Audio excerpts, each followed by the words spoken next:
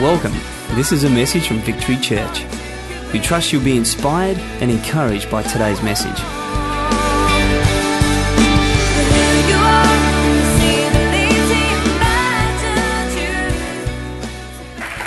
I'm gonna get done as quick as possible because at 10:30 on the dot my alarm goes off and I've got to eat tuna and drink protein. And so I want to talk about storms this morning. I want to talk about the storms we sometimes face in life. But more particularly, I want to talk about the storms that we face in life that are coupled with stunning silence from heaven. There are times in life when the clouds gather and the storm hits and everything seems to go wrong, and then you cry out to God, and miraculously and mightily and nearly instantaneously He moves. And we give glory to Him for His provision and His protection, for Him bringing us through the storm. We thank Him and we love Him for it. But how many know there are also times in life that the clouds gather and the storm hits and we cry out to God and He doesn't react or respond quite as quickly as we would feel comfortable? Well, we're doing everything right by the book. We're doing exactly what we did last time when we saw our miracle, but this time it feels like heaven's gone a little bit quiet. Jesus has gone a little bit silent in the middle of our storm. It's really important that we talk about these kinds of seasons in life, because I know it's of a value to Pastors Tony and Kath that this church doesn't only just worship Jesus as an ethereal figure that makes everything nice, but we recognize that Jesus is the one who comes near and stays near and is here and wants to be a part of our everyday life. So we want to talk about, everyday life here at church. So it's important that we wrestle with and process through these seasons, that are real for all of us. Times when the storms hit and Jesus goes a little bit quiet. Because if we don't learn how to process through these seasons in a biblical and healthy manner, we can find ourselves getting stuck in our spiritual journey. We can end up getting stuck in a valley of despair, where we feel like at the end of the day, my life is always going to be one that's marked by hardship and pain, and God does not want you to live in a valley of despair. He wants to help you process through where He is in the middle of your storm, even when it feels like He's a little bit quiet. If we don't learn how to process through these seasons properly, we can end up getting stuck in a valley of doubt, where we always question in our heads and our hearts, hey, I know God, you're good, but do you really want to be good in my life? I've seen you so faithful to everybody else, but are you really going to be that faithful to me? God does not want you to get stuck in a valley of doubt. He wants to help you understand exactly where He is, even when He's a little bit quiet in the middle of the storm. Silence is disturbing. Silence sometimes is profoundly distressing. But if we don't learn how to process through silence, it will eventually become destructive. So here for just a few minutes before we all grab ourselves some protein and some tuna, I just want to talk about where Jesus is when it feels like He's a little bit silent in your storm. Let me pray, and then we'll jump into this. Dear Jesus, help. Amen. I remember a season in my life when Jesus went a little bit silent in my storm. The storm came in the form of my firstborn baby girl, Caitlin. And when Caitlin came along, everyone was telling me, are you prepared for parenthood? And I just thought to myself, of course I'm prepared. This is going to be easy. I was a youth communicator. Caitlin was going to be a young person. We were going to get each other, I read a book. I just thought this was going to be really, really simple. And then when Caitlin was born, and for the first couple of months, when she ate well and slept well and even smiled for pictures, I thought to myself, this is a walk in the park. I should write a book. But then something started happening after 3 months that didn't stop happening for 2 years. at 9 p.m. and then again at 10:30 p.m. and then again at midnight and then again at 1 a.m. and then again at 2:30 a.m. and then again at 3:30 a.m., my little baby girl would rise up out of her slumber and she would begin to cry. And I'm not just talking about cute little baby tears that make you want to take a picture of her. I'm talking about blood-curdling screams that make you want to flick holy water on her and see if something flies out. Blah, that kind of crying. So we found ourselves night after night after night, me and my wife, sitting on our black couch in the middle of our living room, a crying baby, a crying wife, and me nearly crying, but not crying because I'm a manly man. Just going, what is going on? Night after night after night, sleep deprived, exhausted. And so as you do as a good Christian soldier in the middle of this kind of storm, you cry out to God. And you start doing all the, the deals and the bargains. You kind of, hey, Jesus, like I know that I have kind of done some stuff for you in the past. So if you want to kind of cash all that good stuff in right now, just to help me and my family sleep. If I need to mortgage my soul to you for the rest of my life and serve you for nothing, just help me and my family sleep one night. But for some reason, in the middle of this storm, it felt like night after night after night, Jesus was amazingly quiet. Now, there have been times in my life from a lack point of view, or from a health point of view, or from a relational tension point of view, I've cried out to God and He's moved powerfully, instantaneously, miraculously. But for some reason, in this peculiar situation, I found myself staring at a ceiling, feeling like Jesus, for some reason, had gone quiet in the middle of this storm. So you start, doing all the right Christian things, and you get your Bible out and you start claiming scriptures over your baby. You got your Bible and your concordance, and you're finding every single verse with the words stillness, silence, quiet, peace, shut up. You're just kind of just reading it, and you're rubbing the Bible on your baby's head, but you still.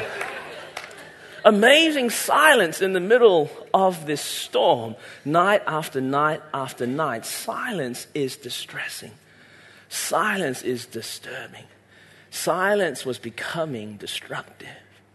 So you push it even further and you think to yourself, okay, what I need to have here is I need to have some calming worship music. So I've got, pull out Hillsong Simply Worship 2 and it's playing there. So I'm reading Bible verses and Darlene is singing, but still amazing silence in the storm. You go, I'm going to go even further. I'm going to turn some Christian TV on. So I've got Joyce Meyer preaching. I've got Darlene singing. I'm rubbing the Bible on my baby's head. But still, night after night after night, incredible silence in the storm. Distressing, disturbing, becoming destructive.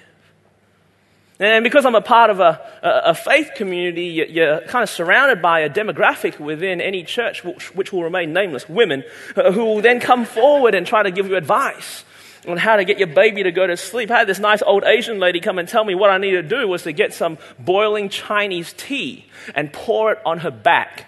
And what would happen is a black hair would grow out. I need to shave that hair off and my baby would go to sleep. So here I am in the middle of the night, and Darlene is singing, Joyce is preaching, the kettle is boiling, because that's how you get when you find yourself with Jesus being silent in the middle of your storm. And before all you white people get on your child-rearing high horses, there were some crazy Australian remedies too. I had this old Australian lady tell me what I needed to do was get my baby, wrap her up in towels really tight, and put her on the washing machine and turn it on.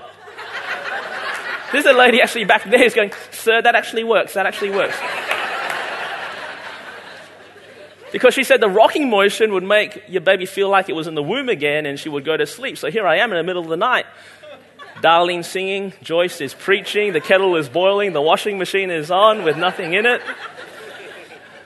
Because that's how you get when you experience silence from heaven in the middle of the storm. Come on. It's distressing, disturbing, and to our soul it was becoming destructive.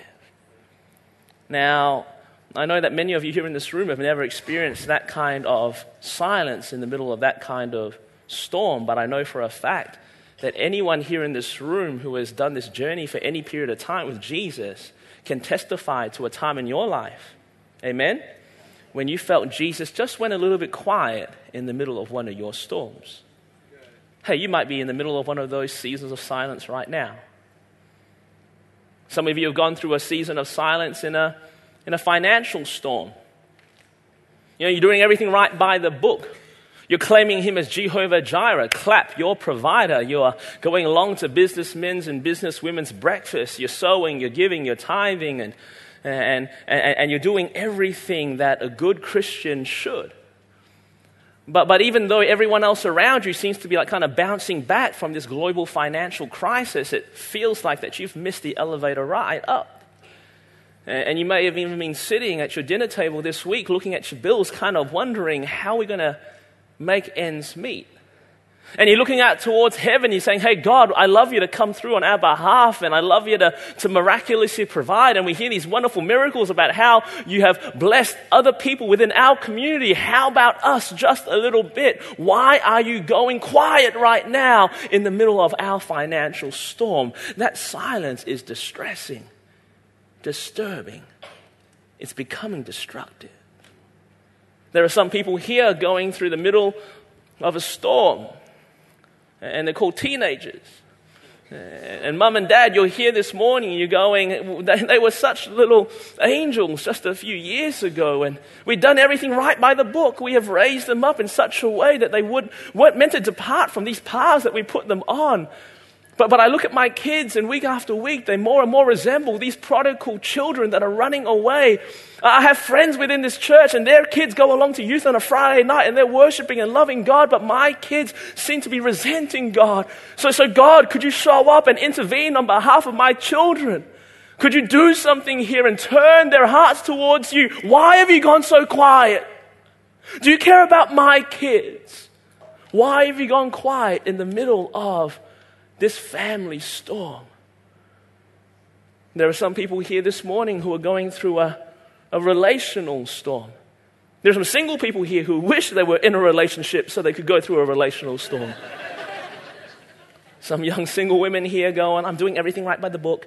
I'm like dating Jesus in the meantime, keep myself pure and holy, waiting for Mr. Right to come along, half Edward, half Jacob, reads his Bible, like a lovely person. And you laugh, but I see singleness being such a point of contention in the church today.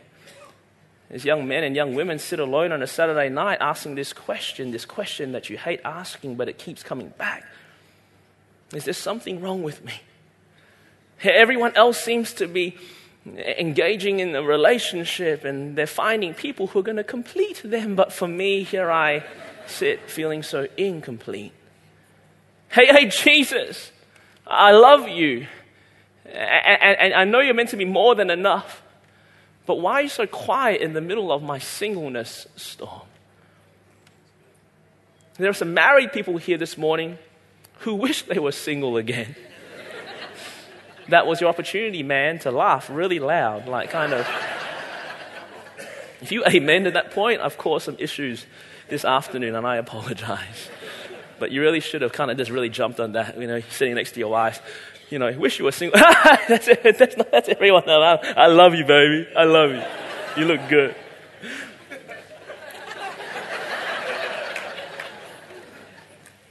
But I'm a pastor, and I listen to your stories. And I know there are many men and women within this faith community who are really wrestling through a storm in their marriage. And you're individually and separately crying out to God, God, would you do something? Would you heal this?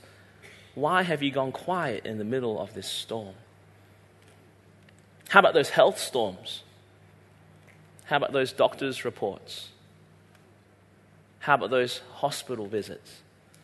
How about those times when you find yourself kind of looking to heaven going, I've heard all of these incredible testimonies throughout the years of how you've healed cancer and helped people get back onto their physical, back into physical shape. But how about in my life? Come on, my disease, my sickness, my ailment, my disability. Hey, Jesus, why have you gone quiet in the middle of my storm? Silence is distressing.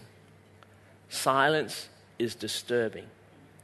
And unless we allow Jesus, His word, by His grace, manifested in His power, come into this silence, it will eventually become destructive. So what I want to do just for a few minutes as I kind of land this morning is I want to spend some time exploring a story in the Gospels where Jesus went silent in the middle of His disciples' storm. And I just want to make a bunch of just basic observations out of this story and propose to you that these are theological realities for us today.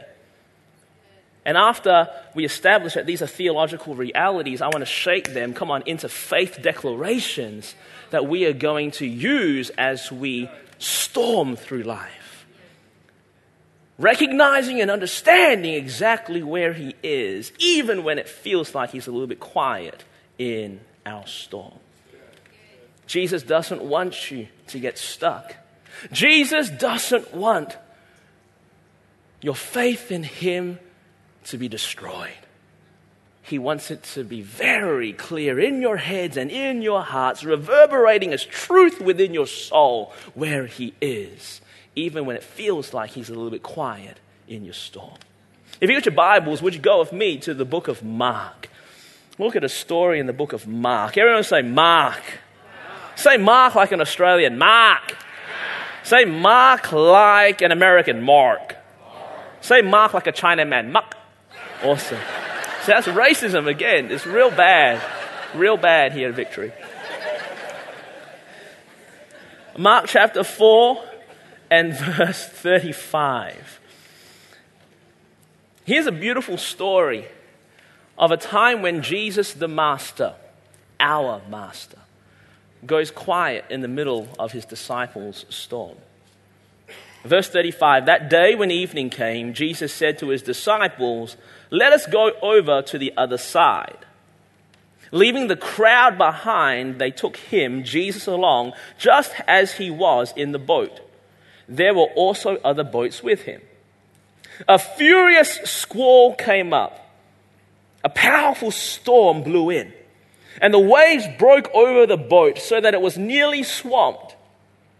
Jesus was in the stern, sleeping on a cushion. I added that part in myself. The disciples woke Him and said to Him, "Teacher, don't you care if we drown?" He got up, rebuked the wind, and said to the waves, "Quiet, be still." Then the wind died down and it was completely calm. He said to His disciples, "Why are you so afraid? Do you still have no faith?" They were terrified and asked each other, "Who is this? Even the wind and the waves obey Him." So here we have a story of Jesus with His disciples getting from point A through to point B. Just like kind of our life. We're just trying to get from point A through to point B and stick as close to Jesus as possible. This day, Jesus gets them to get into the boat. I want you to recognize that right from the start, that Jesus' hands were all over this episode. They were in this boat. They were on this lake. They ended up in the storm. And Jesus was the instigator and the navigator and the one who was over it all. I wanted to kind of make this point because I want you to understand that sometimes when the storm blows in, some of you think it's Jesus' judgment on you. Is Jesus kind of getting angry at you? Or Jesus has forgotten about you? No, you've got to understand this. Storms are par, for the disciples' life. This is just how it is. You've got to break this paganistic thinking that says that when things are going good, God is happy. When things are going bad, God has got angry. No, sometimes bad things happen to good people.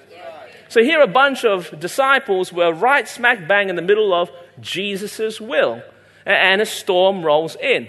An unrelenting storm. This storm was so intense. This storm was so persistent. This storm was so threatening that these young men, most of which were raised on this very Sea of Galilee, thought that this was it. We are going under. We are swimming with the fishes. This is the point of no return. This is too intense. We cannot bear it any longer. And the entire time, throughout this entire episode, Jesus was asleep on a cushion. A deep state of dream-producing NREM sleep. Jesus was there sleeping on a cushion. The disciples eventually wake Jesus up. I would have loved to have seen like the conversation before one of the apostles, worked up the gumption to kind of go wake Jesus up. They're like kind of having a bit of disciples meeting. They're all hanging on and, whoa, this is really bad. Whoa, this. Someone needs to wake up the master. Go on, come on, somebody. Hey, Thomas, you say something to him. And Thomas goes, I doubt he'll listen to me. Hey, Peter, you say something to Jesus. Well, yesterday he called me the devil. Hey, Judas Iscariot, you say something. I don't know. He keeps looking at me funny. And so the disciples, right, they're all like, who's going to... Jesus eventually rises, looks at the wind, looks at the waves, says, quiet, be still. And creation is calm. Peace is restored. God's glory is magnified. But more about that later. I want to ask this simple question. Where was he when there was silence in the storm? And like I said, I want to propose to you, this is exactly where he is when it feels like he's being silent in your storm. Point number one, if you're writing down notes, I'd love you to kind of just to jot along. If you have a notebook and a pen, pull it out. If you have a tattoo gun, it's time to warm it up and clear the thigh. If you have an iPhone, thank the Lord for Steve Jobs, and you can follow along with your notes. If you have a BlackBerry, I've got nothing for you. Where was Jesus? Where is Jesus when there's silence in our storm? Point number one, he is still in your boat. Taking Jesus along with them in the boat. You got to understand that throughout this entire drama, Jesus was right there. Come on, in the boat. He had not left them. He had not forsaken them. The disciples went scrambling around trying to find life jackets, only to find that somehow Jesus had already skipped. No, Jesus right there in the middle of their darkest hour was, come on, in the boat. He had not left them. He had not forsaken them. When he promised that he would be with them to the very end of this age, he was right there being not only the grand promise maker, but the great promise keeper. He was in the boat. And I want you to grab this, if nothing else here this morning, if you're going through a season where it feels like the storms have hit, but heaven's gone quiet and Jesus is silent, you need to understand that he is still in the boat. He has not left you. He has not forsaken you. Lord, he'll be with you to the very end of this age. Jesus never ever promised that if you come to him, everything would work out. He never told you that if you gather at the altar and pray this prayer, your life would be like a frolic in a field full of flowers forever. He didn't say that because he couldn't deliver that. It's not that he couldn't because he's not God, but because he is the one who doesn't take us out of the world, but he is the one who comes into our world with us. He wanted us to know that even after following him, there'd be good days and bad days. Sunshiny days and thunderstormy days. Times where you stand on top of a hill singing the hills are alive with the sound of music. Other times where you're walking through the valley of the shadow of death. But this is the one thing that he did promise. That no matter what you experience, no matter what twist or what turn, no matter what befalls your journey, Jesus would there be with you. Elvis may have left the building, but Jesus hasn't. He is still in your boat. Smile! This is good news. You're sitting at your dinner table and you're stressing over the bills. You're still in your boat. You're locked in your bedroom hearing mum and dad fight, and you're kind of going, God, can you do something here? He is still in your boat. You're sitting up at night in bed with your husband wondering what time your kids are going to come. He is still in your boat. You're sitting in a doctor's office and he clears his throat and he says, I've got some bad news. In the middle of that, he is still in your boat. He has not left you. He has not forsaken you. That's the reason that I handed my life over to Jesus Christ when I was 17 years of age, because this is how Christianity was markedly different than every other religion that has ever been or ever will come. Every other religion celebrates a God from afar, one to be worshipped, celebrated from a distance. Christianity alone talks about the God who came near, who descended into our brokenness, to embrace us and to understand us, and to walk out every single one of our days, always with a whisper, there are better days to come. But in the meantime, I'm still here with you. My friends, where is Jesus?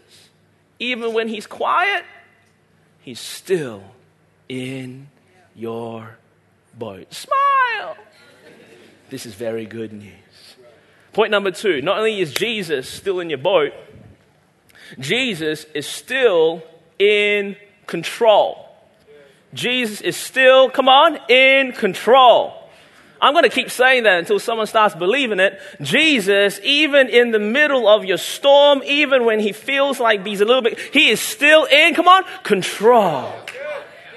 He grabs hold of your life. And he doesn't let go. He has not slipped. He has not lost grip.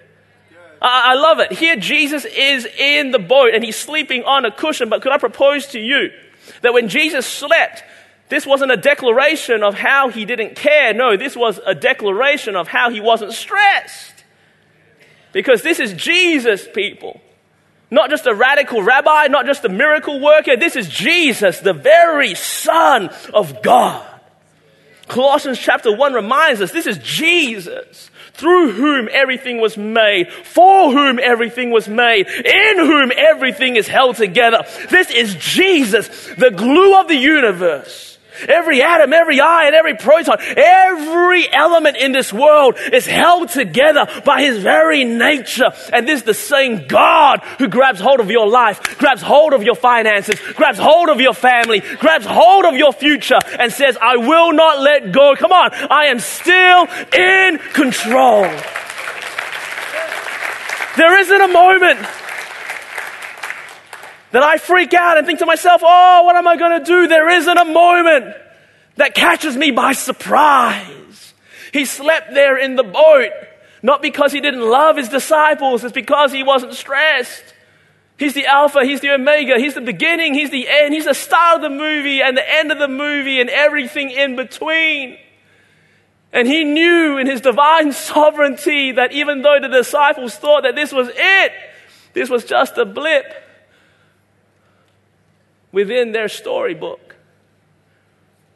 This is Jesus. He wasn't stressed. You know why he wasn't stressed? The waves that were tossing him around, guess who invented the waves? The sea that was threatening to drag him under, guess who actually made that sea? Do not allow a season of silence to diminish your understanding of how sovereign and powerful and great and strong our King Jesus is. He does not slip. He does not lose grip. Amen? He is still in control. In the middle of lack, he's still in control. In the middle of your singleness, he is still in control. In the middle of your pain, he is still in control. In the middle of your pressure, he is still in control. I'm sure that God is ambidextrous, meaning that he can use both hands equally well. But this is particularly strong right hand he keeps talking about, that he grabs hold of your life with, and he doesn't let go. He does not slip, amen? He does not lose grip. Well, growing up, I remember there was a movie star from back in the day. A lot of you people who were born like kind of post-90s won't know his name. His name is Sylvester Stallone. Love me some Sly. Who knows who Sylvester Stallone is here? Come on in this room. Who's ever watched a movie called Cliffhanger?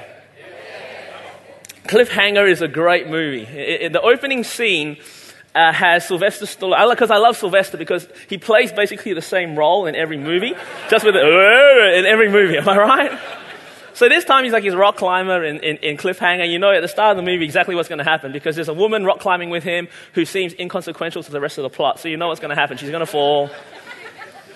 And sure enough, we're in Hollywood. Here's a piece of rope with a 2-ton breaking strain. Here's a woman that weighs about 14 kilograms. And snap, the rope breaks and she drops, but Sylvester grabs her. And so here she's dangling over this massive chasm. And Sylvester is holding onto her. His biceps and his triceps and his veins are all just popping. And here Sylvester is trying to like calm her down. Could you imagine like hanging over like 100-meter drop with jagged rocks everywhere and the brother trying to calm you down?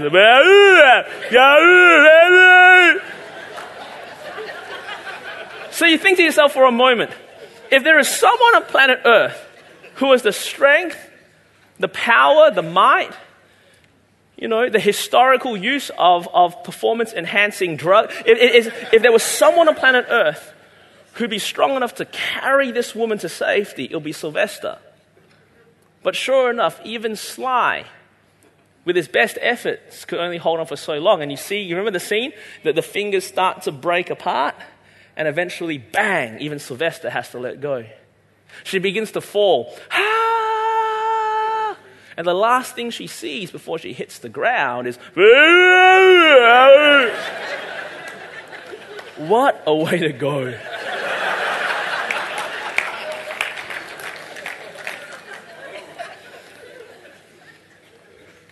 Young man, young woman.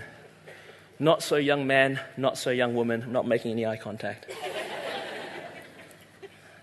When Jesus grabs hold of your life, he grabs hold of it totally and with an amazing sense of finality.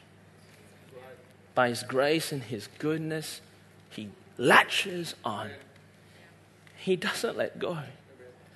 That doesn't preclude us from seasons of wondering where he is and why is it like this. But not one of those questions negate this reality. He's grabbed hold of you and he cannot now let go because he has promised to be with you, to not leave you, forsake you. He has grabbed hold of you. And right now, I just speak over your life, your circumstance, the situation that seems so encroaching. He's still in control. Thirdly and lastly, not only is he still in your boat, not only is he still in control, Jesus is also getting ready to act. He's getting ready to act. I love it. So Jesus finally wakes up and he turns to the wind and the waves and he says, "Quiet, be still." And that term in the Greek was literally the kind of phrase that a parent would use to scold a child. Like I have a mum that when I used to get into trouble, my dad used to like yell and I'm getting belts are flying. And my mum used to do this. And like, whoa, that's the connotation. Jesus looked at the most domineering factor in all of creation, an unstoppable weather pattern. He goes, tss, and it is calmed. So great and powerful is Jesus. Come on. I just feel I need to take you on a 30-second journey back into Sunday school. This is Jesus we're talking about. The creator of the heavens and the earth. Come on. Powerful enough to make the heavens and the earth in 6 days and still take a day off to watch AFL football. This is Jesus. Come on, brought forth the nation of Israel from a pensioner and his barren wife. This is Jesus. Brought down the walls of Jericho with nothing but a song and a shout. Come on, this is Jesus. Separated the Red Sea with an old man and a stick. Come on, this is Jesus. Close the mouth of the lion. This is Jesus. Open the eyes of the blind. This is Jesus. Birth the church. Save your crazy life. Come on. This is Jesus. And he is as powerful as ever. And he has the goodness and the ability to move on your behalf. And he will. By his grace, for his glory, in his time and for your good. Amen? He is getting ready to act. But in the meantime, don't miss it. He's doing some of his best work. See, I love it. So Jesus gets up and he acts. But he doesn't act just to display his power. He acts to teach them a lesson. Because he's asking them, like a schoolmaster at the end of a test, do you guys still not get it? We've been kind of rolling here now for a period of time, trying to teach you a bunch of things, but it still feels like we got to keep going over old ground here. I'm God, you're not.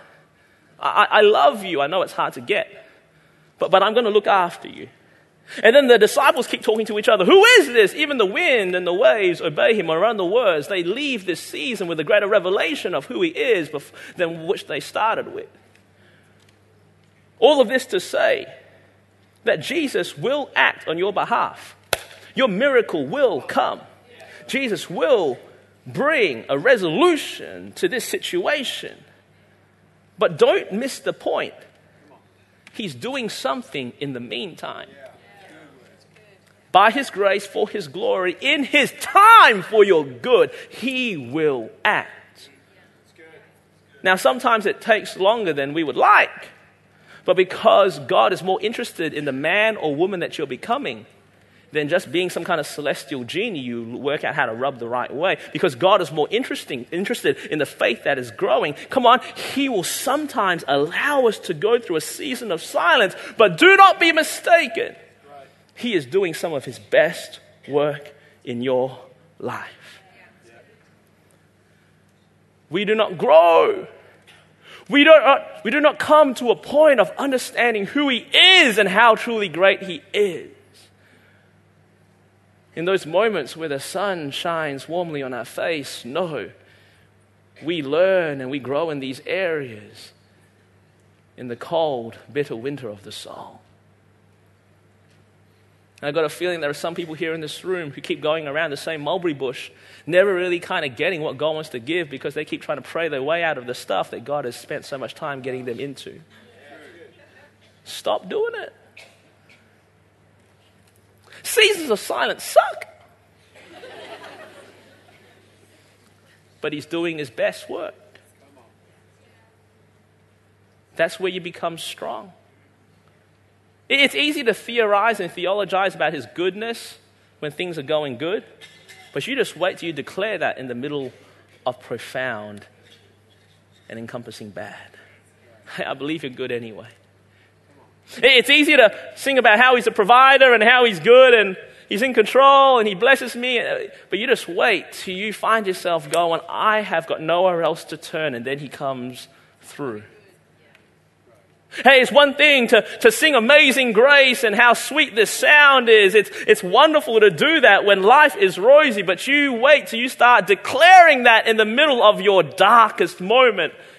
Amazing Grace goes from a hymn to the soundtrack of your life. My friends, he is doing some of his best work. Hey, my time is done. The alarm is going off. My protein is getting warm. As is my protein, my tin of tuna. So we got to wrap this up. But I leave this with you. When you ask this question, where is he when he's quiet? I propose to you, and I challenge you to hold on and to not let go.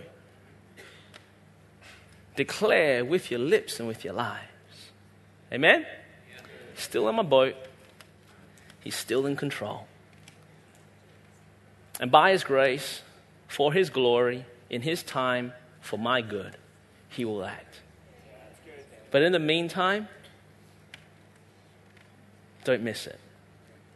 He's doing some of his best work. This is the end of the message. Thank you for taking the time to listen, and God bless.